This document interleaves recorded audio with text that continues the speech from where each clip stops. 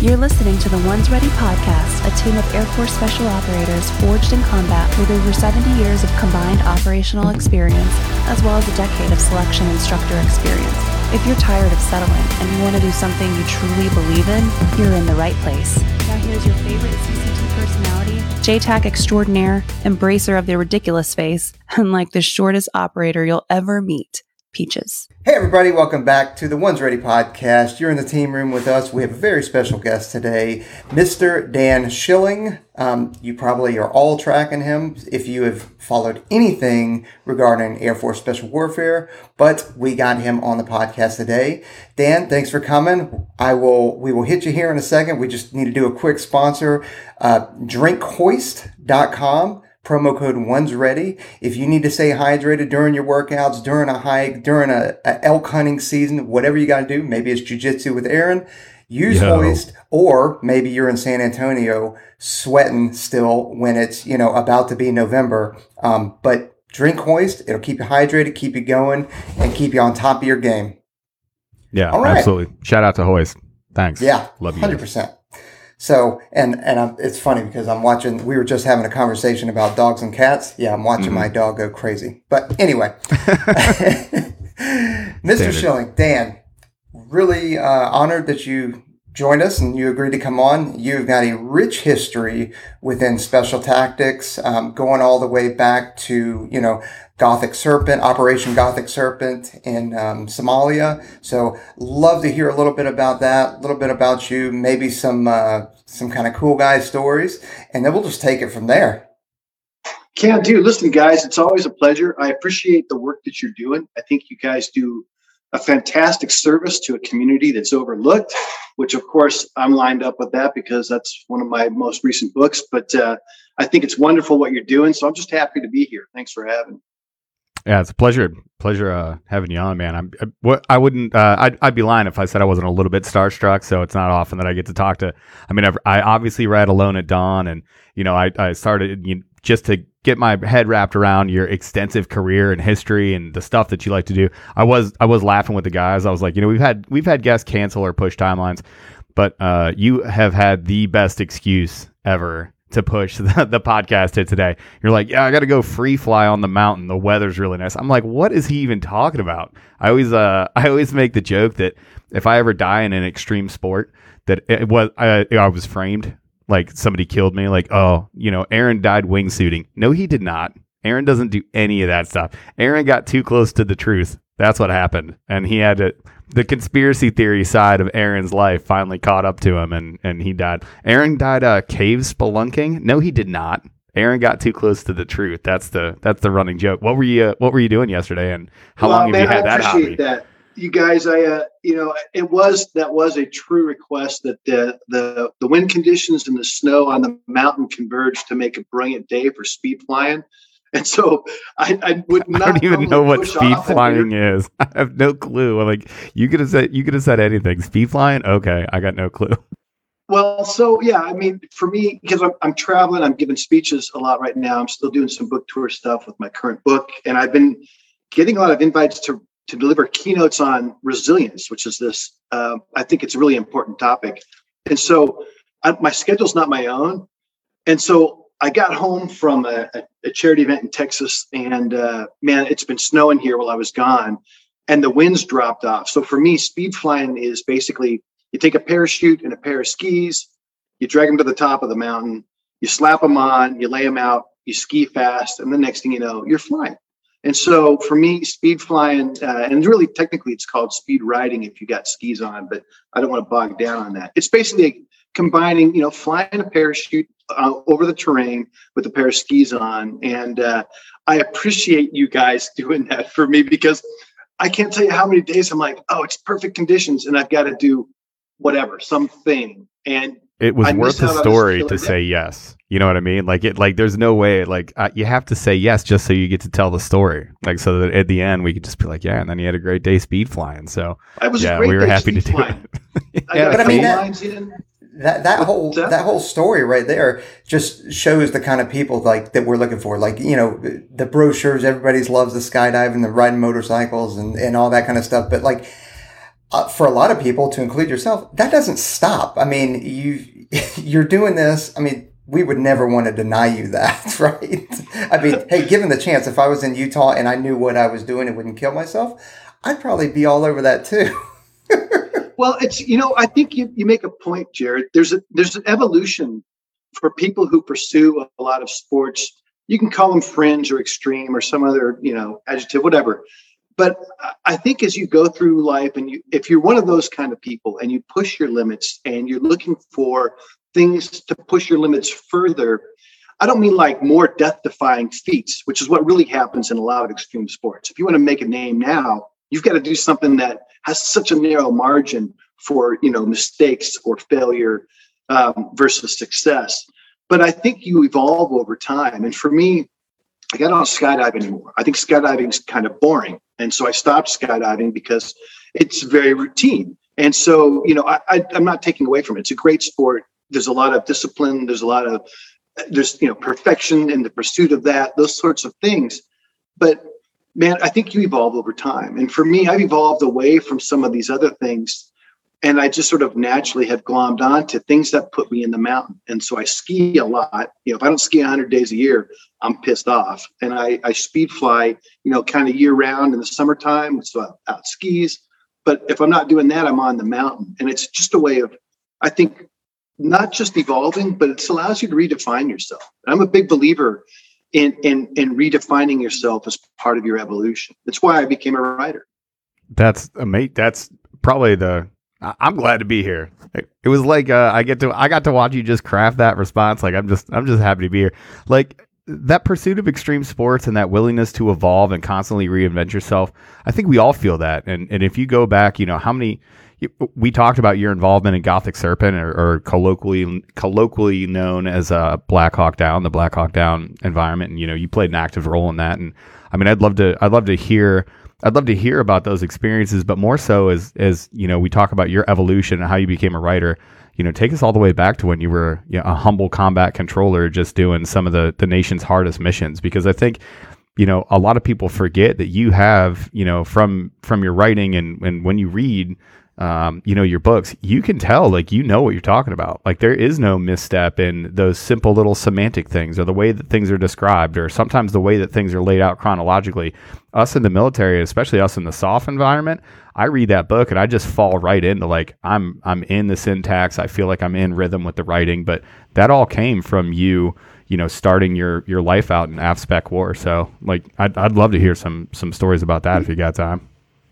But I think it's one of the things I can bring to the subjects I like to write about. So, I've written a couple books about special ops and my experiences with Alone at Dawn and whatnot. And, and my current book's really how not to get robbed, raped, or carjacked using CIA or special operations and even law enforcement tactics. But I think one of the things that helps me with those types of subjects, which I am really fascinated by, and the book I'm actually writing now is on resilience and happiness, which I think are greater steps in our evolution to what we should aspire to be and or have as attributes. But to your point, Aaron, I think for me, what separates me from some other really great writers like Simon Sinek or Malcolm Gladwell, who are really great writers, and they write about powerful topics, but they're professional observers. They synthesize other people's concepts or experiences and bring them to the masses. And I think there's a lot of value in that. But I think I'm differentiated from guys like that because, man, I've done this stuff and I still do this stuff. And it's part of, it's in my fabric. It's part of the community I still feel I belong to. And I hopefully bring those to the page, and then the reader can take them away with not just something that has value, but hopefully it's a good story. That's the job of a writer, is to impart knowledge, but I think it's also to entertain people. Right. You're a professional participant, right? You have that credibility and that background to bring all this. And I know what I'm curious about is I know we're talking about you as a combat controller, but before that, so I think it's easy for people to look at you when you're writing these books and doing all these things. And I'm one of those creepy guys that likes all your Facebook posts of you flying down the mountain. I on the down low stalk you a little bit. Big fan of all the big fan of internet stalking. You know what I mean? It's good to see Utah, see the homeland and all that other stuff as well. But before you even joined the Air Force and all that other stuff, was all of this part of who you are? because I think it's easy for us to be like, oh, you're a former 724 operator, and it's easy for you to do all these things. I think people make that leap, but 17-year-old Dan Schilling, what was the makeup of that person, and what led to eventually being the person that you are?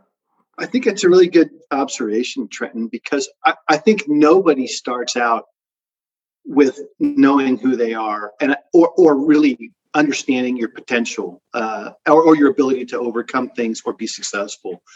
And I think they're not foregone conclusions. But the key, of course, is if it doesn't work one way, you figure out another way. One of my mottos is there's always a way. If this doesn't work, hell, that's just not the way.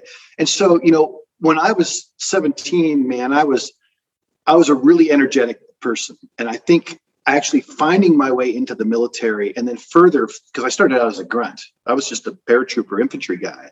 And then I found my way into special ops. I think that journey is this really wonderful journey of discovery that allows you to find your way in the world. And I think that's really the value of these stories in retrospect, because after you're successful, so say I've been a successful special ops guy and maybe I'm a successful writer now, those are the happy endings. It's how you get there and how you overcome those things and continue to go on. And of course, the secret is, and you guys know this because you advocate for it for aspirational people who want to get into special warfare or any service, is you have to just not quit. And it's as simple and as hard as that. And so for me at 17, man, I didn't even know what I wanted. I joined the military on a fluke because the girl I was dating my chest, grabbed my heart, wrenched it out, and crushed it in her hand. Shout out to all the heartbreak out there. Destroyed. Shout out to everybody who had their heart broken and was like, I'm out of here. So first of all, there's a lot of swole dudes walking around in here just eating chicken and rice by themselves at home at night, crying over some girl. But you leverage that into a astounding military career. So shout out to whoever that was. Do you know who that? Do you ever talk to that girl? Do you know who she is? Yeah, we keep in touch for years. She reconnected with me through writing. Facebook. Actually, she's married and got a PhD and moved on with life, and it's all good. That's just young people stuff. Well, hey, man. I don't know who that is, but you keep your claws out of Mr. Schilling. Okay, I've had enough. We're friends now, and I just want to say that one time is enough. You've caused enough damage. No, actually, think about it. And this is true for anybody who's going through a hard time and heartache. And this goes back to resilience. I was crushed, and something. Now I'm not. I've overcome that. I don't. I'd say we're friendly. Hadn't talked to her in 35 years. We reconnected and exchanged a couple of emails, laughed about the past. Like that's resilience. That is why you have to try and move forward in life, even when it's dark. Find someone who can support you. Find a mentor. Find some goal you really want to do with life. Those are the things that allow you to go on. For me, I met an Army recruiter who said, "We'll pay you to jump out of airplanes." And it had never occurred to me in my life to jump out of an airplane, surprisingly. And I realized I'm in. That's good enough. I don't have to do or know anything else. I just want to jump out of planes. Yeah. And carry a gun. Sounds cool. Right. That's how they got you. That's how they got it. Hook, line, and sinker. Yeah. And then you said you were an airborne infantry guy. So where'd you start out? So we're going to jump out of planes. We're going to carry a gun. Where was the first stop? I ended up in a Pathfinder platoon, which of course historically is the predecessor to all combat control. If you go back to World War II, but so for me, I just dug that, and I was having fun. I was a corporal. I made corporal. I'm humping a 60 in Iraq. And life couldn't get any better. And then I went TDY with some combat controllers. This is in the mid 80s, mind you. Here we go. We're doing blackout landings with NVGs, which I had never seen NVGs as a paratrooper grunt in the 80s. And I saw this whole other world, and I'll never forget the guy who got me into combat control. His name is Pete Neal, and he's dead now. But he said, "Listen, we're Halo, we're Scuba," and I was like, "Man, holy shit!" And then he said, "We also get pro pay," and I said, I remember this conversation. Now we're talking. Now you're speaking my language. How much is this pro pay you speak of? Well, I didn't even know what it is. I said, "What's pro pay?" And he goes, "It's cool guy pay." And I realized yet again, I'm in. I want to be a combat controller because I want cool guy pay. Who was this combat controller? Because he did the perfect pitch. Recruiters, take note. Like, this is how you do it. Like, hey, not only are you going to get pro pay, it's for cool guy pay. Like, this guy absolutely finessed you. And kudos to him. He just laid it out. He said, this is who we are and what we do. And no one knew about combat control back then. And I think like a lot of guys, I accidentally tripped my way into combat control because you had to really seek it out. And I think the value of my book, Alone at Dawn, and the movie we're going to make about it, which is this $100 million film, is going to put that community on the map in a way that U.S. Navy SEALs, the movie, put SEALs on the map. Before that movie came out, people kind of knew what SEALs were, maybe Vietnam, this or that. But when that movie hit, pow. Everybody really wanted to be a SEAL. Charlie Sheen, absolutely. My job is to do that. I've been waiting for that pager to go off at a wedding. I'm going to a wedding. There's going to be a bunch of PJs there at the end of October. If we don't get a page that there's a national mission going off and I have to jump off of a bridge. Listen, he left in the middle of his wedding. The whole team's pagers went off. Charlie Sheen was done. He was like, I got to go. Like, I want that to happen really bad, but you're totally right. Like, every team guy in the world remembers watching that movie, and it really did blow the SEALs up at the time. That was the start of the, kind of the ubiquitousness of the teams in the public eye. They never looked back. Culturally, they've never looked back. And I think the Air Force's detriment, and I gripe to senior leaders of the Air Force, people like SecAF, when I can corner those people, because I get access to those kind of folks now sometimes. I bash on them, or I beat them up because, listen, the Air Force is the most powerful force ever created on planet Earth. And the reason that's true is they own 2/3 of the nuclear triad, the U.S. nuclear triad. The Navy gets a paltry third. We don't even trust the Army with nuclear weapons anymore. And so by virtue of owning that power and the responsibility to wield it or not wield it, the Air Force is the most powerful thing ever created by humanity, but they don't act like it. And that pisses me off, frankly speaking. Get it. Well, I mean, there's some humility involved in that, but no, yeah. I think we have, at least in terms of the grand aspect, where I think pararescue has done it better than combat control, and special reconnaissance is kind of new on the map, but like, we have not done a great job as a special tactics entity, messaging, promoting, recruiting, and we have gotten better. Absolutely have gotten better. And the last, 20 years of conflict in Afghanistan and Iraq and stuff has helped. It has absolutely helped AFSOC really, put itself on the map. But even now, our messaging is still not great. But it's a difficult message. Pararescue is easy. Save the good guys from the bad guys under duress. Yep. Pow. That's a bullet that you can get behind. No, you're right. When you say, I integrate 4-dimensional space to one point on the earth because I can wield all these things and choreograph the symphony of death and, all the things that a combat controller does. And I can self-establish an informal network amongst other combat controllers on the battlefield that has no formal architecture or planning in the process, but by virtue of doing it, it saves the day. It's a very difficult thing to message, and it's one of our problems. And the war, now that it's over, advanced that for combat control for the first time ever in its history. I think the challenge is really this, guys. What does combat control in particular? Pararescue is the same. Bad guys are going to get in peril. We're going to go save them, even if it's Thai soccer kids in a cave. But for combat control, the question is, what is the evolution of that unique capability, which I talk about it in the book and I talk about it regularly when I speak. Listen, that makes combat controllers the deadliest individuals to walk on the battlefield in the history of human warfare, because they can kill more bad guys with precision than anybody else on a battlefield. So what does that look like going forward? Because the next war is not going to be Afghanistan, where we can do anything we want in 3-dimensional airspace. It's going to be near peer challenges. How do you fight that war is really the challenge. And these are the right guys to do it, because it's not going to be about a gunfight with SEALs, and it's not going to be about indigenous, counterinsurgency with Green Berets. It's going to be about precision air power and dominance in that space, but also doing it on the ground. And you can't just do it with drones and Spirit bombers or B-52s or Strike Eagles. It's going to be that person on the ground fusing intelligence in the battle space and that air power and space power. And to me, that's a combat controller, if the leaders can get behind a vision. And sometimes our leaders suffer with that.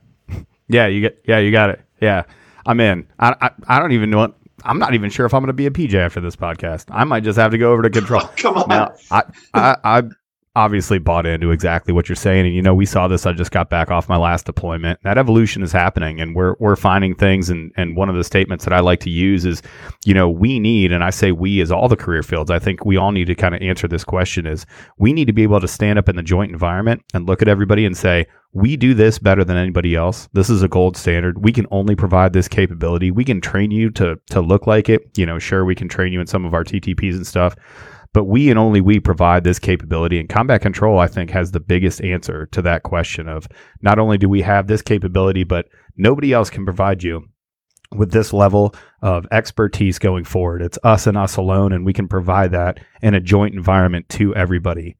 I think it's a big deal. I think it's a big inflection point, but I totally hear what you're saying, and I think you're right. Well, and Aaron, to your point, and how you even phrased this was, we need to stand up in front of the joint environment. And you know what? That when you start with that phrase to begin your sentence, it goes back to the core problem for the Air Force, which is you shouldn't have to try and say it. You already are that capability. You already are the world's most powerful force. You already do have the greatest global reach anywhere in the world of any military, and any service of any military. And it's a partial problem of messaging. And it's also, and we could bog down on this, and I want to, how we develop leaders in the Air Force is different than how we develop leaders in the Army or the Navy. And we do that less well in that joint environment. It works fine inside the Air Force, you know, Air Force fighter pilot commanders and missile people and Space Force and the things that we've done, but we don't develop those leaders in the joint world the same way, with the exception of special warfare. There's a reason why Mike Martin is the commander of SOC Corps today as a 2-star judge. He came up as a special warfare, special tactics guy during the war, and he has the ability to walk into a room with a SEAL commander and an Army commander, whether it's Delta Force or wherever, and go toe-to-toe. And that makes him an anomaly in the Air Force. But the Air Force has finally, to its credit, I would say, recognized the value of these kind of guys. We now have 3 general officers that are special tactics officers. Never happened before. And they are working in roles that are critical to the Air Force and AFSOC. The A3 for AFSOC is a 2-star General, Wolf Davidson. It's another buddy of mine. And these guys are crushing it. And the Air Force recognizes it, but they're not developing enough of it.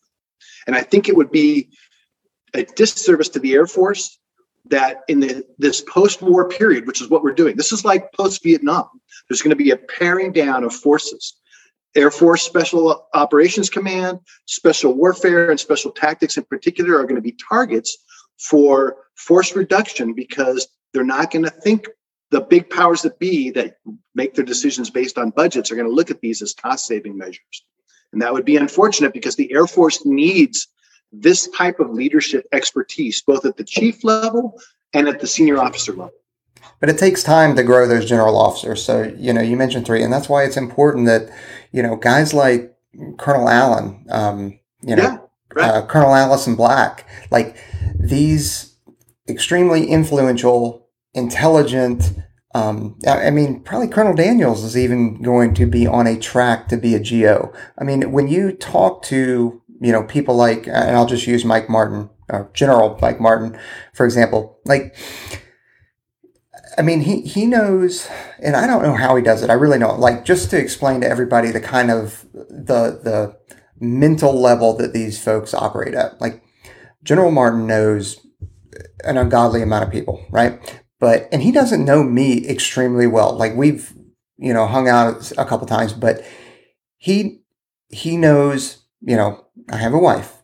He knows that I have 2 kids. He knows generally the ages of the kids. He knows my prior assignments. Like, and when I talk to him, right, when I run into him, it's, hey, how are the kids doing? What? They must be in high school now? Yeah, I mean, it's just, And he does it, and I can see him do it with everybody.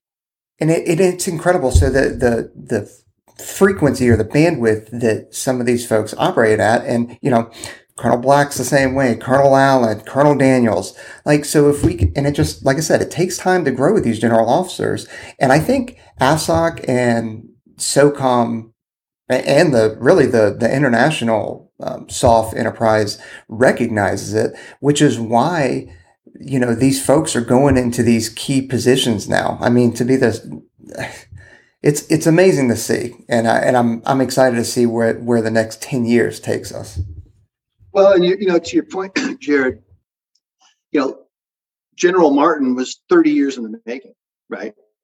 He's been in forever. And, and Colonel Black, who's another, and for the listeners who don't know, it's the angel of death. And I don't really know her. In fact, I think we've met once. She probably doesn't know who I am, but she, there's another one of these amazing senior leaders. And I think this is one of the powerful aspects that AFSOC has as an advantage over other special operations service components.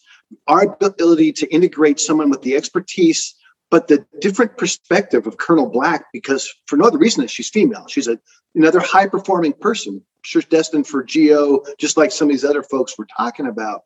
But the ability to integrate those kind of people into and get that diversity into your force is an advantage that I think the Air Force has. And I think we need to continue to promote that type of advantage because you know what? In the battlefield, nothing is symmetrical, man. You have to be thinking differently than what you've done for the last 20 years. Our trap's going to be fall back into, well, we need another special ops war because we're so badass at special ops. Special ops is here to integrate into greater strategy and greater values for the nation. And the last war was a 20-year special ops war. We're not going to get that again. Not for another 30, 40 years. It's going to be other stuff. You need to think more like Cold War. How do you contain and engage with the Chinese? How do you thwart Russians? Because Russians are just, as a centralized government, are nothing but bullies. Vladimir Putin is just here to try and steamroll people because they're not a major player in the battlefield or in the world order economically. Russia is a secondary power, but it carries a disproportionate influence in certain spheres. So you have to be able to contain them. How you do that is not strictly special ops.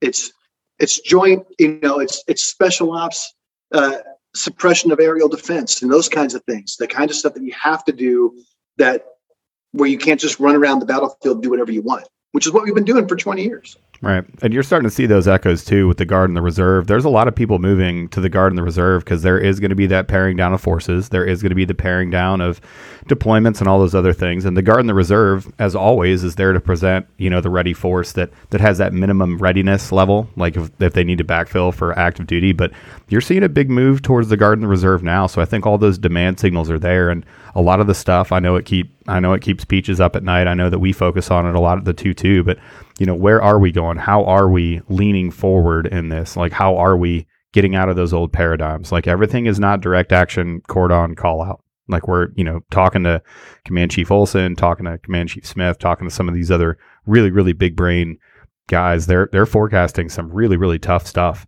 And we're starting to see the ripples of it kind of already in the larger force presentation as a whole, too. That's right. It's what's going to happen. I'm a huge fan of the Guard and Reserve. It used to get a bad rap before the war, before 9/11. I think it got a bad rap. And, I was fortunate enough to create a Guard Special Tactics Squadron off of a beer-stained napkin over a bunch of beers one night in a bar. And 2 years later, we got a squadron. So sometimes those cliches can work, man. And sometimes drinking alcohol is helpful, but not always. At any rate, I think the movement back to disclaimer, drink responsibly. But hey, a lot of problems do get solved. We used to say in Vegas, man, you'd solve your problems at two places: the bar and the gym. See, I'd add the mountain to that. I solve my problems on the mountain. Like that's my place. But you know what? To your point, though, in all seriousness, you have to find a place where you can solve problems. If you're an individual and you're trying to accomplish a goal, whether it's get into special ops or make the next rank and become a leader in special ops and do those things, you have to have a thing that allows you to get white space and be creative and make sense of things and solve the problems in your life. And if it's the gym, that's great. If it's on the mountain, that's much better, in my opinion. If it's in the bar, you're only going to get halfway there, because I think drinking a lot of alcohol never actually solves the problems we think it does. And I think it's a good way to decompress with your teammates and solve certain problems, but it stops at a certain point, because, you need to really spend time thinking. And here's something that doesn't sound sexy, but I advocate for it all the time. You need to read stuff. You need to read about life. And it doesn't have to be special ops. Like, I don't read military books. I did that for 31 years. But I read books like Breath by, James Nestor, I'm butchering his name, which really taught me how to rethink and approach my breathing in my 50s. It doesn't matter what it is you're trying to do in life. The more you read about things that are different from you, or the perspectives you hadn't considered before. Back to Simon Sinek or Malcolm Gladwell. They write really brilliant books about concepts that have value to you. Spend time reading, because if you read stuff, you'll think about it. And read good books. I don't mean Harlequin romance. I mean stuff that has value. You do that, it starts to creep into your life. And I would say that's how you get a guy like Mike Martin. Mike Martin, I'm sure, is an intellectually curious individual. I know he is. He's a friend of mine. And he's one of the best bosses I ever had in the military. You can't tell him I said that, but We'll never he know. actually was. I'm sure he's an avid listener. Yeah, don't worry. What's up, General Martin? Yeah, I know. don't worry. I highly doubt he's ever even Absolutely heard not. of us. Probably. I don't have any reason to bet on this, but I'll go ahead and bet that he's not. No, I think he's busy. He quite possibly could be busy as the commander of Special Operations Korea, which is an existential problem. And there's another problem that you have to get behind, where special ops is only part of the equation. And as we go into this next era, post-Vietnam, post 9/11 war, the parallels there. What does the U.S. do? What did the U.S. do in 1976? On the bicentennial, 2 years out of Vietnam, what did the world look like to the U.S. and the world on the heels of a war like that? That's a very common. I think that's a valid parallel for where we are now. And I know we're sort of getting off topic of the kind of things we normally talk about. And this is the problem with inviting me on your show, because you can end up 90 degrees to port. But the bottom line is, we should think about that in that context, because what lessons did we fail to learn then? I would say number one was we hollowed out our special operations force after Vietnam. It was a shell of a capability. Air Force, Navy, it didn't matter. We should not do that this time. I'm speaking to you, commanders of, AFSOC and SOCOM and, DOD. But I think one of the problems that we're running into right now, or one of the solutions, is that that intellectual curiosity, or I think being part of the Air Force, because I think that AFSOC has not really been part of the Air Force necessarily for the last 20 years. And I think there's this, sometimes looking over the fence from their side, we think we're too special to play with them, and sometimes we look over on their side of the fence and we see what we see. But I think that's what you're talking about. I think we need to integrate with them and talk to them more, because that's where the problem is the lines of communication are not always clear. I mean, I've run into it on previous deployments where you reach out to the conventional folks and you're like, hey, and you try to talk to them and they're like, no, we don't do what you do. You do your thing and we do our thing. So I think as we move forward, trying to get the entire special warfare community back on board with being Air Force first, and then moving forward in that way. Because when we talk about access and emplacement and all that stuff in the near peer environment, like you said, we're going to need them. And, if we don't integrate and educate and communicate, we're never going to solve those problems. We're not going to be useful moving forward. So we have to provide the value for them that makes it clear so that we can get after the next mission. Well, and it's funny because placement and access is not an AFSC specific thing. It doesn't matter whether you're Special Reconnaissance, PJ, Combat Controller, TAC-P, Steel or Green Beret. It doesn't make any difference. Placement and access is about having placement in that environment that you're seeking and the access to even do so. And of course, I would always say the authority to pull that mission off. But to your point, actually, I think there's this other valuable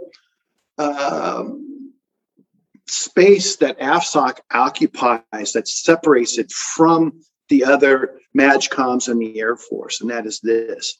Whether you're ACC or AMC or whatever the other Cs that are doing their thing, they are strictly an Air Force entity. AFSOC enjoys a certain amount of independence because it's funded from SOCOM, and it has a separate sort of chain of command for their integration for the Joint Special Operations world that separates them. So Jim Slipe, as the current AFSOC commander, is a guy who enjoys a certain independence from the other, like the ACC commander. So his perspective, because he works up this dual sort of separate chain of command into DoD, he gets the advantage of having two, not just that it's separate. They're two. He works up through the Chief of Staff of the Air Force for funding and all these things, but he does the same thing through SOCOM. Both come back to the Secretary of Defense at the top of that pyramid. That's what makes AFSOC unique in the Air Force, and I think it's one of the reasons why it's come to be valued more significantly in the last 20 years. Plus, it's the force that's most engaged in, the kind of war we've been fighting. But the fact is, that guy or girl, whoever runs AFSOC in the future, is a person who has a very different and non-insular type of perspective, and the Air Force should value that more. I say this as an objective outsider now because I'm outside of that. I was never destined to be a general. Getting out as lieutenant colonel was probably the right rank for me because I did not do rank very well, as a lot of people can tell you. Well, and to your point, and talking about getting those streams to cross, as it were, we were just talking to Command Chief Olson and Command Chief Thompson, the ATC, Command Chief Olson and General Slife were in our building just recently, so we got to spend some good time with them and get some good FaceTime and hear from the boss directly. And then on the podcast, we just had on the AETC command team, and it was funny, some of the things that were similar between everybody. Now, granted, the command team does have special ops background, so there's those, those threads are the same, there. But, especially Chief Thompson was talking about, hey, we need to train and grow these leaders inside of AFSOC with the intent to put them out to the regular Air Force, to get them out and spread the love, as it were, with those leadership things. The regular Air Force does a good job of seeking input from SMEs and in the vein of getting AFSOC leadership out there and becoming part of the Air Force. Like, go out, steal their best practices, bring them back to AFSOC, and give them, a taste of what our enlisted and officer leadership really looks like on this side of the fence. Because I think it's really beneficial. It's a good job. I totally stole that idea directly from Chief Thompson, who said it on the podcast, but it's a fantastic idea. And if you look at, Chief Master Sergeant Colon Lopez, if you look at CZ and his silver bullets for leadership and his carnivore leadership, and those things are circulated around. They were on every wall of every team room, and then they were at every PME. The last couple of PMEs that I've went to, that's been part of the reading list. So people want that sort of leadership and want that sort of influence from AFSOC. And I think AFSOC is moving that way. I can definitely see us out in a lot of different other positions inside the Air Force and in the joint environment. Peaches just got out of, he's well versed at working at those halls down in Tampa. And we all have friends that are working in those assignments. And I think AFSOC really is, the SME on the block for a lot of the things that we're talking about, and especially where we're going, most importantly. Yeah, because it's not, like the term you use, sharing the love. It's the fact that it'll make the Air Force a more capable force. No one has more credible combat experience in the Air Force than the people from AFSOC. Whether you're flying CV-22s, doing maintenance for AC-130 gunships, or you're a combat controller, you've been in a war in a way that the rest of the Air Force has not. Even the pilots that are supporting that war, it wasn't really different from what they normally do. You still get in your same cockpit. You're flying missions.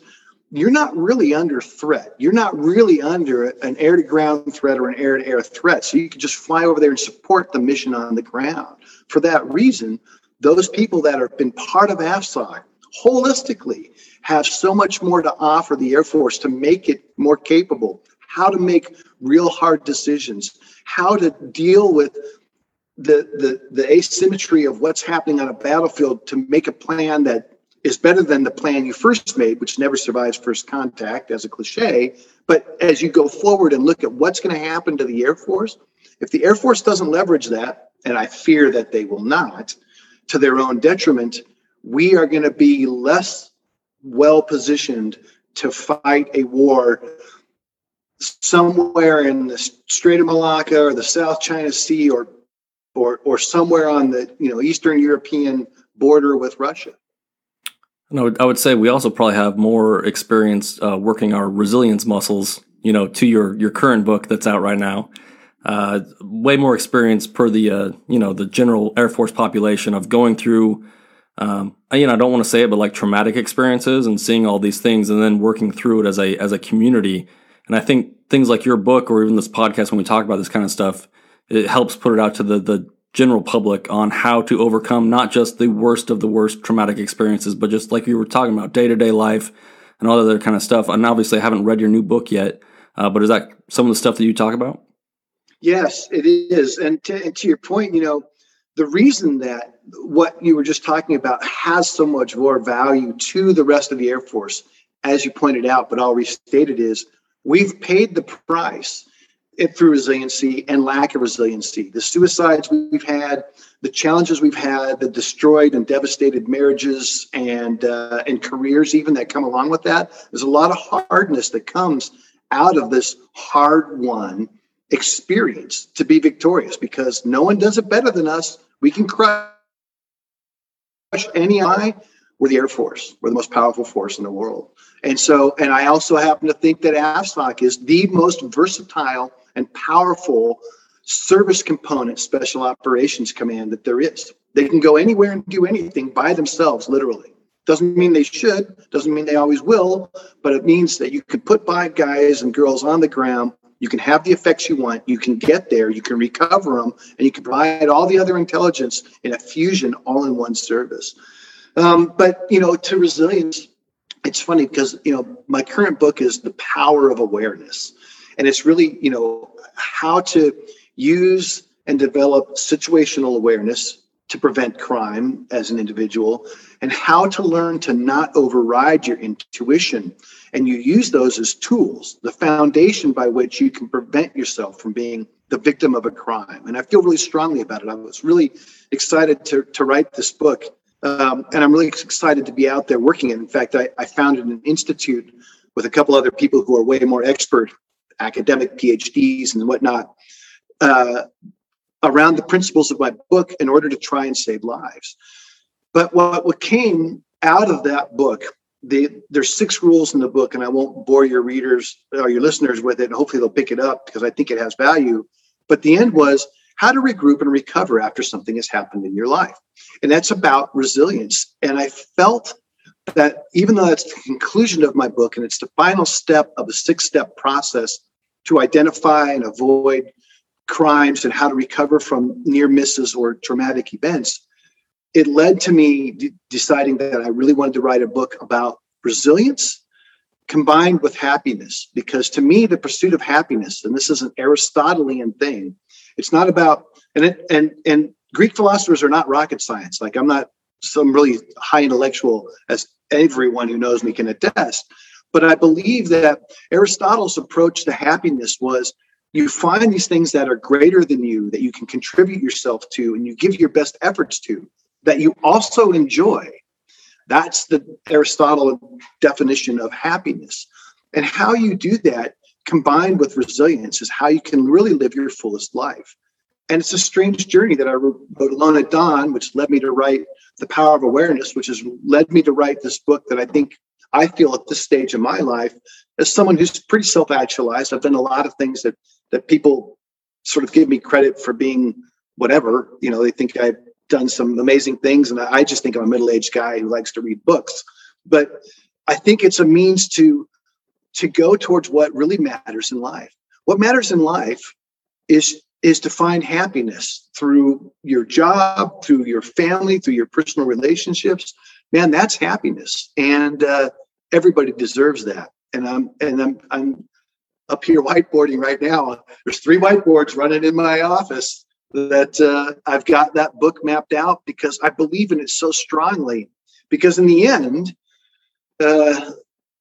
becoming a special operations leader or veteran and being successful, those are just roles you play. Someday you're going to retire. Who are you after that is an important question, because if your only identity is I was a PJ, a controller, or TACP, what happens when you're not that person anymore? This is where men and women have a hard time on their way out the door from their career, because their definition of who they are is their job. And I maintain that's only the role you play. And it's a hard enough, it's a hard enough transition of leaving your career and leaving that comfort zone of the military or retiring. Like when you start coupling that with a serious existential crisis, I mean, if you look at somebody that gets in when they're 17 or 18, you're only 40 years old when you're looking at retiring, and you're having this no kidding crisis of, okay, well, I'm this adult with this whole career behind me. Who am I supposed to be now? And I can see that's pretty jarring, especially as I run up really quickly on 20 years, and we're all getting close to that. I'm way closer to hitting that button for retirement than I am pretty much doing anything else. But for you and finding that happiness, what drove you to write Alone at Dawn? Well, so actually, I'd rather take a half a step back before I answer that question, which is this. When you go to retire, to your point, Aaron, it's a scary thing to do. The reason I think it's scary for almost everybody is when you get out, you're losing a sense of identity yourself, but you're forced to rebuild yourself. Who am I? You're going to start from scratch. And you can take men and women who've survived combat and tell them to charge a machine gun nest or sneak behind enemy lines. But when you say you've got to start at the bottom and start over, that's a really scary thing for people. I happen to believe personally that it's important to try and rush to that and embrace that. So the answer to your question about why Alone at Dawn was, I knew I wanted to become a writer because it would force me to evolve and become more than I was in some ways, but become different than who I was in many others. So, it doesn't matter. I've got a great little brand that my publishers and my agents lock onto. Black Hawk Down Dan, world record holder, base jumper Dan, and special ops creative squadron out of thin air kind of guy. Just a couple of light flexes. Just a couple of light afternoon flexes. That's all that is. No big deal. But that's, you know what? And I appreciate that. You know what we call getting world records and being a multi-decorated special operations stalwart and giant in the career field? You call that Tuesday, Mr. Schilling. What up? Well, I appreciate the compliment, but I think that's all just branding, because those are just singular events that I happen to do at points in my life. Really, life's lived daily.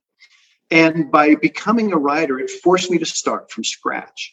No one cares about any of that branding stuff in the publishing world if I can't put a story on the page.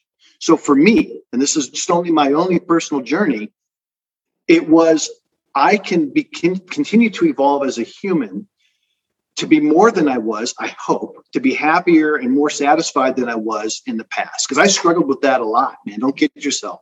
A lot of self-doubt. I am insecure about my writing. I'm still overcoming that. And I became a New York Times bestselling author, and I'm still insecure about writing. And so, those are the kinds of things for me that I figure I can do the rest of my life, because I'm not going to be an action guy. I'll speed fly when I'm 85. I'm pretty sure. Yeah. But because it's not hard on your knees. Awesome. It's easy on your knees. Oh, good. Yeah. That's exactly what I'd be worrying about as an 85-year-old attached to a parachute careening down a mountain is, boy, I sure hope this is easy on my knees so I can continue to do it. You should think about that. That's my point, man. Because it needs to be easy on your knees at 85. Like trying to land. I'm going to get sushi this afternoon. I'm picking a suit up. That's about as exciting as I get. I'm going to a really nice sushi restaurant in Seattle. Shout out to that girl Nicole something for hooking this sushi joint up. But that's about as fast as I get. You know what else is easy on the knees? Just having a hot sake and a couple of pieces of nigiri. Delicious. Or reading a book. Reading a book. That's what I would say. I got it. Yeah, I do dig that. Yeah. But, so for I think it's important that people realize that I think it's important for people to realize they can become something different, and they can become something even better than what they were before. Just because you finished a military career, maybe it was a stellar career. Maybe you're Mike Martin and you're a 2-star general. Maybe you're Staff Sergeant X and you were only in for 5 years. It doesn't matter. It's what you do next. I think you can always find something more in your life. And I think that's part of resilience. And that's what I want to talk about with my next book is how to help people find that and not just define resilience as bouncing back from something bad.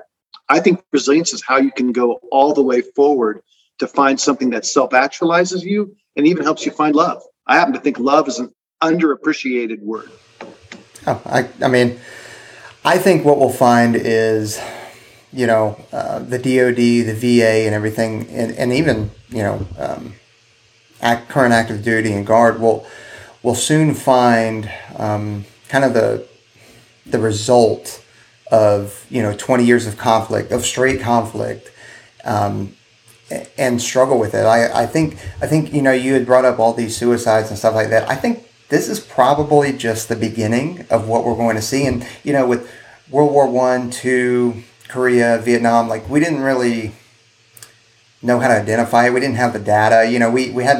We could see it, but we didn't really know what it was all about. But now that we've gotten smarter with it, I think we're going to start seeing a lot more of it, and hopefully with technology and actually being open and willing to discuss, mental health, resilience. I mean, I'm pretty sure it's Mental Health Month right now. It actually is. Like it's a good topic, but like that's something that's really important, and it's not something that we've had the technology and the knowledge and the willingness to discuss until now. And I mean, the next 10 years is going to be very telling. And if it's good that you're looking at and focused on it right now, because and I know that there's a lot of people on it looking at it right now, but it's going to become a worse issue here in the next 10 years, I believe. I have nothing to go off of from that. Like, this is just my opinion. Just a feeling of, I mean, everything always happens, right? Like this last deployment, I got home and my shoulder I've needed work on my shoulder for a long time. I got home from this last deployment and my flight doc and I were joking. We're like, I don't know how many miles I had on this shoulder, but the second that I got back off that deployment, kind of took a rest, took my 2 weeks of leave and took some time off, my shoulder was just went, I'm like, man, this has to happen now, right? Like now my shoulder hurts all the time. But I think we're going to see the same sort of thing. We're going to take this knee, we're going to get some time off. And I think we are going to see some of those things pop up. One really good thing that I loved hearing from you, Dan, is starting to move that process left to bang, if you will. We had a great sit down with Chief Master Sergeant Nathan Cox. He's down at the AFSPEC War Training Group right now. So Nate Cox? You should talk to him about Nate really well. You should talk to Nate about his mental armor brief. His mental armor. I mean, he essentially has explained it like, we have all of these other things. He's, speaking about resilience, we do all these other things way left to bang, right? Like you don't just show up to an NFL combine with not having, weeks, months, and years of preparation. Mental health should be the same thing. You should be working those mental health, those resiliency muscles long before you ever need them, so that you're resilient when you're there. He likens it to, giving a guy body armor, way before the fight, not after he's had an issue. So I hear a lot of that from you. Speaking about this new book and resilience is moving that stuff left to bang, and really, what are some other things for resilience that you'd want people to start working on now to prepare themselves for those bad times? So I think, we're actually getting into the heart of that book, but it goes back to something that Jared. We're going to cover the whole thing out here right now, and then the book is going to come out, and you're just going to be like, it's the audiobook. It's the One's Ready Dan Schilling narrated audiobook. It'll be great. I hope it helps make people, I hope it saves lives. I hope it makes people resilient, and I hope it makes them happy. But something that Jared had said, it's years from now is when I think we're going to find a lot of residual damage amongst our veterans. I think it takes time to manifest. This is my personal experience. A lot of people go back to Black Hawk Down, and so it's an easy talking point because it's a popular reference because people know it so much. I really struggled with stuff. There are periods of my life, and it took a long time to manifest itself. Like I will tell you, suicide was a real possibility for me. And so I don't want to dig into that so much because, we're covering a lot of ground here. But one of the things I realized is these things take time. They don't happen overnight. You don't come back from your deployment and suddenly decide, I think I'm just going to eat a bullet now. Sometimes, but I think mostly for people, it's a compounding thing because your relationships are falling apart after the fact because you're still processing with things and you don't know how to deal with them. And you don't trust the mental health community because it scares you to talk to mental health people, which I got to tell you, a person who saved my life in a very real sense was a LCSW when I was trying to go through marriage counseling a couple marriages ago for me, who told me some things about myself that I would not have known otherwise. Actually, she told me I wasn't a sociopath because I was actually worried that I might have this problem. That's a real concern. I laugh about it now, and it's funny too because she's like, "You're not a sociopath," and I said, "Well, why aren't I?" She says, "Because sociopaths don't ask that question." So, all right, that's pretty good. And that was an epiphany. But you have to do those things, and they take time to explore and process and overcome. And it's gonna take time for these men and women who've slogged it out in the trenches with more combat experience than any veterans in American history. Our 20 years of special operations people have more combat experience than veterans of World War II. That's a heavy burden. I want them to be healthy and I want them to be happy. Now, for me, I want to reach everybody. I want people around the world to be happy. I transcend politics and nationalism. I don't care where you come from. I don't want you to be a victim of crime. And, and I don't want you to be somebody who is unhealthy. And that's kind of my purpose in life with the things I do. I will tell you in my own personal journey, I got to that by becoming Buddhist when I was working in Thailand for several years. That's a strange journey for a guy like me to find himself sitting in a temple on a back street in downtown Bangkok in a kind of crappy part of town. And there's this really special temple to me out there that's nothing special to anybody else. And man, those are the kind of things that allow you to move forward in your life when you have an experience like that. And your experience, those of you listening, it can be anything. It can be a conversation where you reconnect with your spouse. It can be seeing your child do something really great for the first time, gives you a purpose to move forward in your life. To me, those are the most valuable things in life. It's not base jumping or shooting a gun. Well, it goes back to what you were talking about with the identity thing, though, right? We get so wrapped up in this identity of, being a controller, SR, PJ. What am I supposed to be? How am I supposed to look? What role am I supposed to play? Right. And then we've been living this for X amount of years, whether you're, like you said, whether you're doing 5 years, whether you're doing 30 years, and then all of a sudden it's gone. And this, we've talked about the, community of friendships and lifelong friends that, you cannot talk to for 10 years for whatever reason. And you pick right back up where you thought. I mean, people that will what do you need? What do you need in your life right now? How wonderful is that? That's one of the greatest things about being the four people in this conversation and all the men and women who've done what we do. One of the greatest residual values is that bond is stronger than family almost all the time. At least it is for me. And so, to have that is just, man, what a great thing to have in your life. I was getting a haircut. I don't like roles. I don't like identities. There's a reason I don't put Lieutenant Colonel on the jackets of my book, because that's who I was, or that's what I was. It's not who I am. I'm not a Lieutenant Colonel anymore. I'm just a dude who writes books and hangs out with his wife. That's what I like to do, and read a lot. I was no kidding getting a haircut here in Tacoma. So I was down. I went to a float tank, which is one of my favorite things to do for resiliency. But then I was getting a haircut because I had to go do this thing. So I had to make sure my hair was nice. But through talking to the woman cutting my hair, she was married to a combat controller. Like, we started talking about it, and we had all these things in common. She said, "Yeah, I met my husband in Vegas, and he had worked overseas a little bit before." And so we start talking, and she goes, "Yeah, no kidding. He was a combat controller." And one of the first thing I said, it was like, "Hey, I don't know if he wants to reconnect, but he probably knows one or two people that I work with. He has an open invite to come down to the 2-2 STS. You tell him if he wants to come down and hang out with the guys and see what we're doing in the ST world, if he has any desire to, you should tell him he's got an open invite, and, tell him to come look for myself," or I put Chief Peach's name out there. But that is the bond that we have. Like, that really helps too. I know intimately, I'm lucky enough to be the oldest of 4 brothers, all in the military, all serving active duty. So 2 helicopter pilots. Yeah, it's pretty good story. Northeast Ohio. So they're Ohio. smarter than you are, is what way smarter, way smarter. And I was the first one that got in. Like, I picked the best branch and the best job, but they got in, and they're experienced warrant officer, helicopter pilots, 60 pilots. So Way smarter than me, both of them. So, Aaron, I want to add something.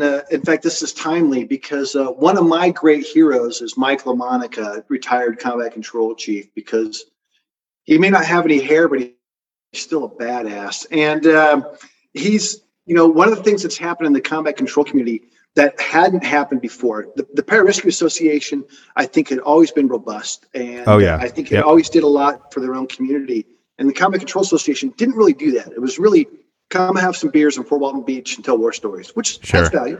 And you can reconnect fun, like we talked about. But we actually have started a Combat Control Foundation to get an endowment to provide the kind of support to the combat control community that like Pararescue in particular has enjoyed. And I think the TACP Association has done a pretty good job of too. I can't speak for the SR guys because the Gray Beret Association is out there as well. I know that they've been getting that going.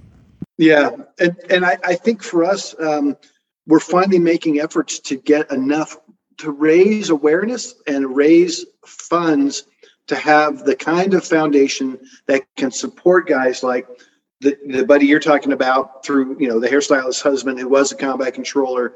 There's a lot of guys out there struggling. And I think combat controllers in particular, more so than the other 4 AFSCs that we're generally concerned with here, or the officer corps that we're concerned with, they kill a lot of people, I think, in this longest war. And I think killing people, and I talk about this when I give keynote speeches, killing people while justified in war and it's part of your purpose, if you're a guy like I was or some of you guys, is a net negative life experience. It doesn't advance you as a human, in my opinion. For sure. I think it diminishes there's you a toll in some way. And it goes back to what Jared was saying, 10 years from now. And man, I really worry about these guys who've killed a lot of people, because I think it leaves a residual presence that you can't get rid of. That was my experience. And I haven't even killed that many people. Well, I think with everything, it leaves cracks, right? With all of these experiences, we build each other up, we build ourselves up, and we put all this armor on to go out and do the job. And to my personal experience is every time like something has happened and I crack later on, that ends up being a positive opportunity to let stuff in that I wouldn't have let in before, or to see life in a different way.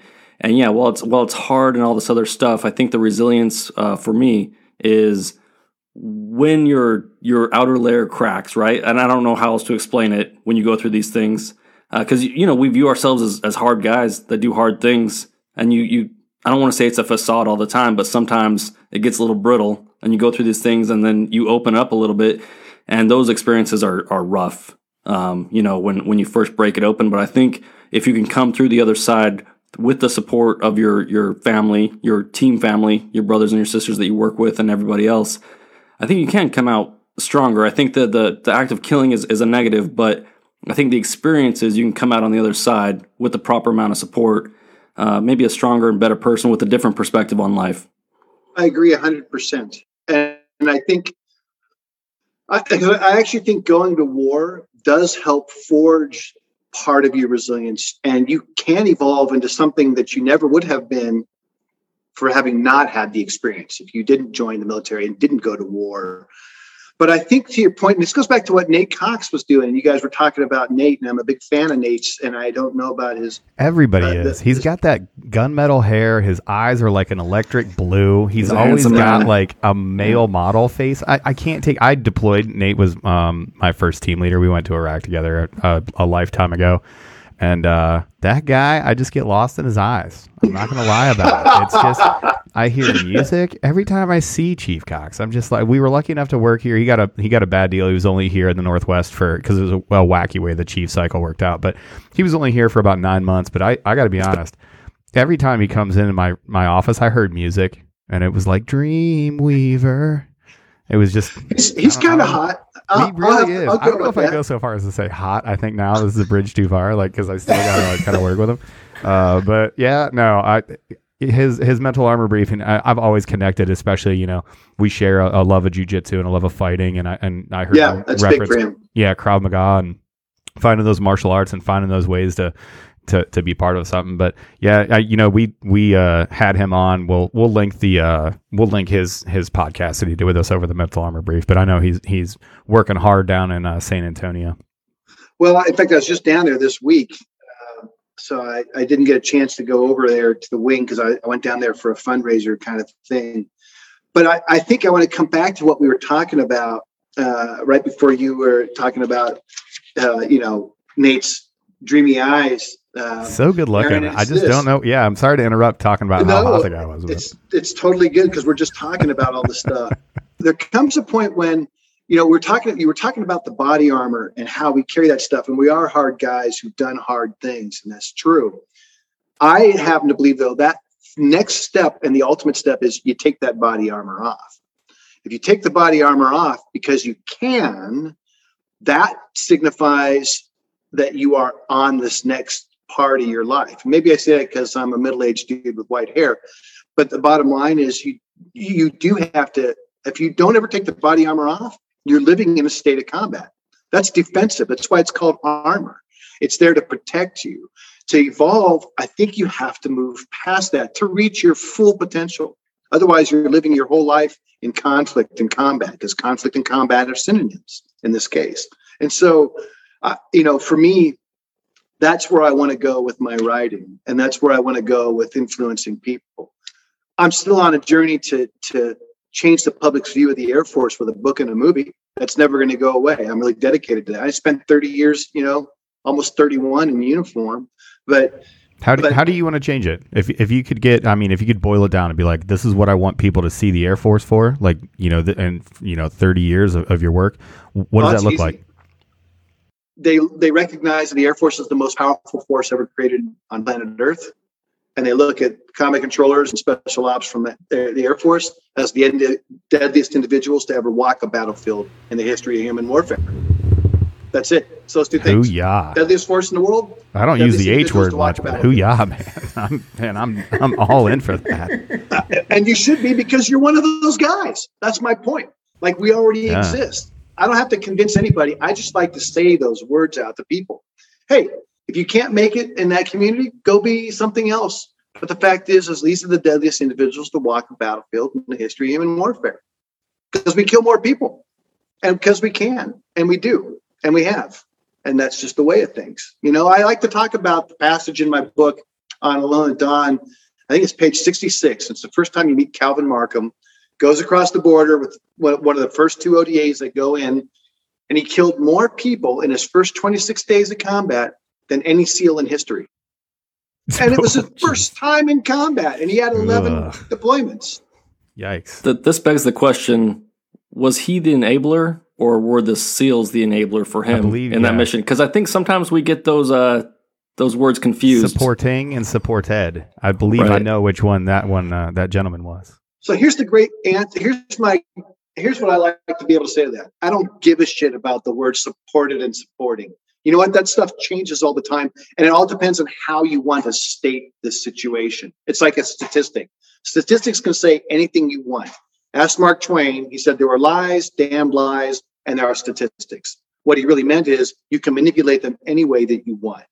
So I don't really give a shit about capturing it that way. What I say is, it's part of the plan to go forward and kill the bad guys. The key guy was a combat controller. It wasn't the Green Beret ODA.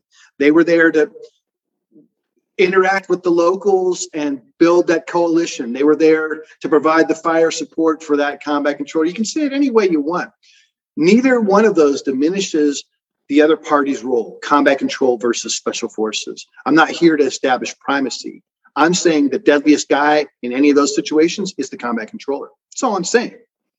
I love Green Berets. I spent 7 years in the Army Special Forces. I used to change services like I changed wives for a period of my life. So the bottom line is, I'm not here to say who is better.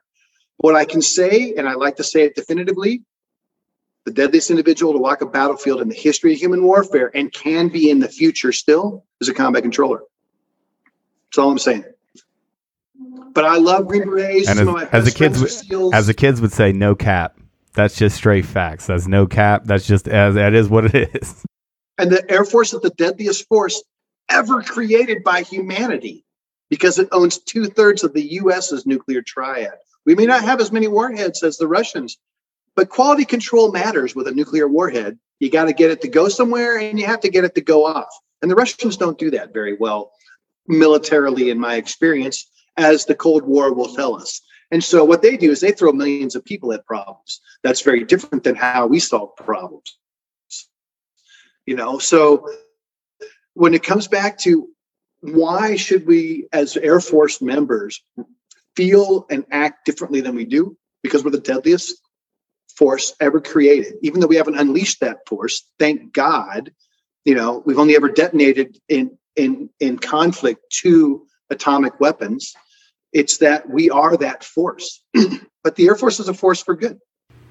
Oh, absolutely. Well. Absolutely. I mean, you can look at all the Hatter missions we do, the humanitarian assistance, disaster relief missions we do, all the way back from Katrina to, now I'm going to forget all the hurricane names. Taipei Rescue, Hurricane Andrew. We were there with Katrina. Yeah, I mean. Yeah, I was there for Hurricanes Rita and Ike. Mm-hmm.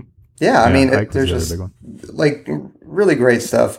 Puerto Rico, Haiti. I mean, Haiti just happened, so it's not limited to comment. For the 2010 Haiti collapse, Tony Travis, an Air Force NCO, was one of Time Magazine's 100 most influential people of the year, the only enlisted service member ever recognized. Why?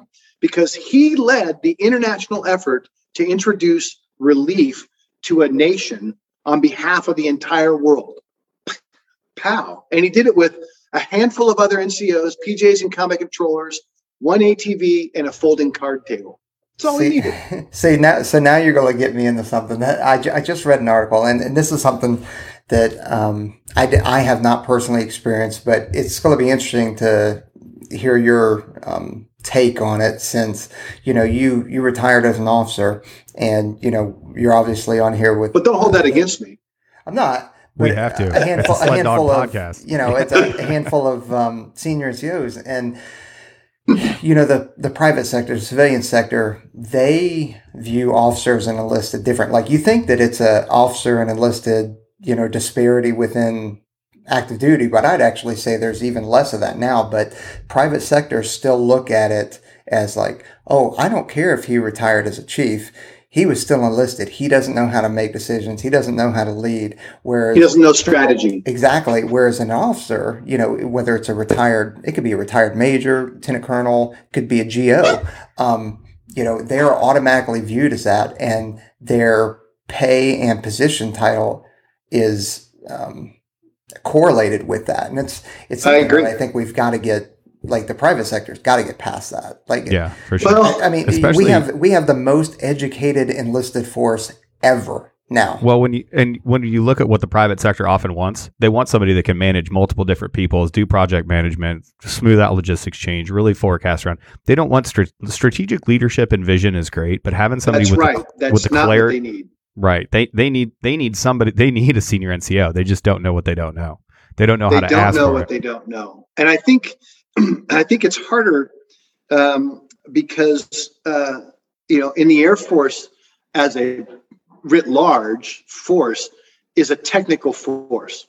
So the vast majority of NCOs in the Air Force are technical experts in things, whether it's logistics or some sort of technology or some sort of systems type thing. Whereas the more well-rounded individual as a senior NCO, from a leadership standpoint, dealing with duress and dealing with stress and dealing with resilience, they really come out of the AFSOC community. And again, that could be the flying community or special tactics and special warfare. It doesn't matter, because they've dealt with that in a very real way.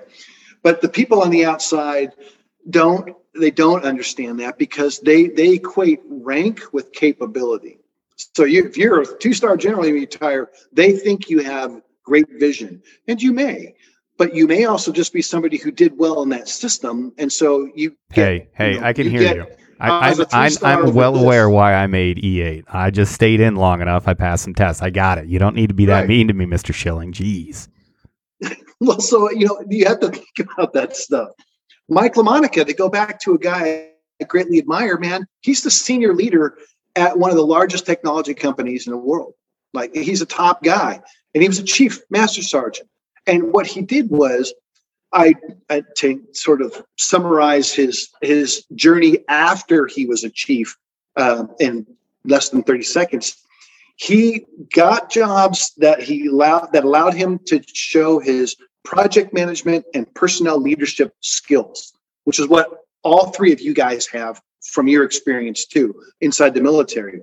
And then he just kept parlaying that into higher orders of magnitude, of broader responsibility or more significant value and attending risk for those corporations, till such a point where they're like, these other guys from the Wharton School of Business are great, but Mike LaMonica can lead people and strategize and unjack up a logistics train.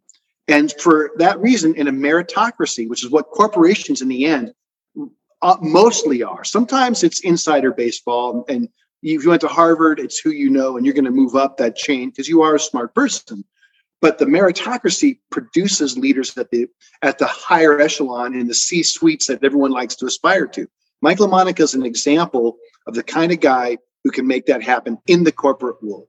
Yeah, and he was a phenomenal leader when he was in active duty. He put me through combat control school, and I love talking with that guy. So he made one mistake. Yeah. Putting me through? Yeah. I'll take it. Well, we went through our whole pipeline together. I met Mike LaMonica as a scrawny 19-year-old from Delaware who I don't think he'd even been out of his state. And I think about our time together going through INDOC and the entire pipeline, and our careers sort of diverged and then paralleled again, as it often happens with people you know and really admire that you start out with. But at the end of the day, here's a guy with 4 combat jumps. Man. Guys, I'm telling you haven't met him. If you haven't met him, he's amazing. Well, he could have had a 5th combat jump because some RRD guys from the Ranger Regiment were trying to go on this mission. I think it was in Pakistan. But anyway, back during the war. And it was a jump mission. And they're like, we want you. And Mike's like, no, I'm busy doing this stuff. I can get you another guy. And they're like, no, we want you because you're Mike LaMonica.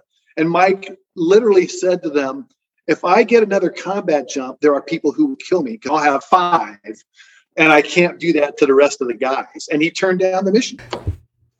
He's phenomenal, guys. In fact, I'm going to text him after this just to tell him that we were talking about him. But he's awesome. But Dan, as we're kind of getting to the point where we wrap it up, you have a whole lot of insight, and this has been enjoyable. I really think that we could probably pull a Joe Rogan and do this for 3 hours easily. But if you're not familiar with our demographic, we're hitting 16 to 35-year-olds generally who are interested in Air Force Special Warfare. So, and we kind of asked this question on giving some advice, at least from your point of view, to that demographic as parting shots. What would you give to them in terms of advice? Well, advice in the context of they know they want to get into special warfare. I'd say this: you have to know how badly you want it. And it doesn't matter what the setback is. I had friends who broke their legs and had to restart the pipeline and come over again, or you failed whatever test. I truly believe there is always a way. And if it's not this way, it's some other way. And you just have to keep finding it. And there's, persistence alone is all that matters. Education can be folly, and, intelligence can be squandered, all these other things. And I agree with that, because what matters most is just tenacity. You just can't give up. Listen, I was not a writer naturally. In high school, I was a spastic guy. I can't even believe I graduated from high school, frankly speaking. And then later on, I went and got 3 college degrees. But it's all about that evolution. You just have to keep not quitting. And for me, man, I could not get an agent when I wanted to become a writer, and no one ever can. It's really hard to get an agent. And people turned me down over and over and over and over again until we got. And, when you want to be a PJ or a TACP or whatever it is, or a stow or a crow, whatever it is you're trying to do, man, you just have to not quit and find other people who don't quit, because they'll get you through in your darkest hour. Mike LaMonica and I have a really strong bond and friendship based on our time at the OLH. And maybe you can interview him sometime and he can tell you about how that all went in the interest of time. But the fact is, you can't quit, and you have to find the other people that you want to be around who aren't going to quit either. And that's how you'll get there. Seems like a common theme that we've talked about in the 2 years we've been up and running, and with every single guest we've had. Do not quit. Don't give up on yourself. Don't index yourself. Just keep driving on. And find other people who are also doing the same thing. I think that's maybe something I can add to that, which is you glom onto other people who are high performing and self-actualized, or you admire and aspire to be like, and they could be younger than you. It's just the people you're with. Who's that one man or woman who's got it dialed in? Stick with that person. Yep. Surround yourself with greatness. Absolutely. Well, Dan, we really appreciate you joining us today. We definitely want to have you on again because you've got some golden nuggets, but I definitely want to plug your books. If you haven't checked out Alone at Dawn, it's phenomenal. Great book. And we only scratched the surface, but please go out there and read it. You can find it on our website. And then also Dan's newest book, The Power of Awareness. I think we're going to put that one on our website too, because that one's a good read. And then when do you anticipate your next one coming out? I'll probably be out in 23. 23? Writing books is a slow process. I'm spending this year collecting information on resilience and happiness. And it'll be probably summer of 23, I think, before that book comes out. But in the meantime, everybody listening should buy many copies of both of those other books. Of course.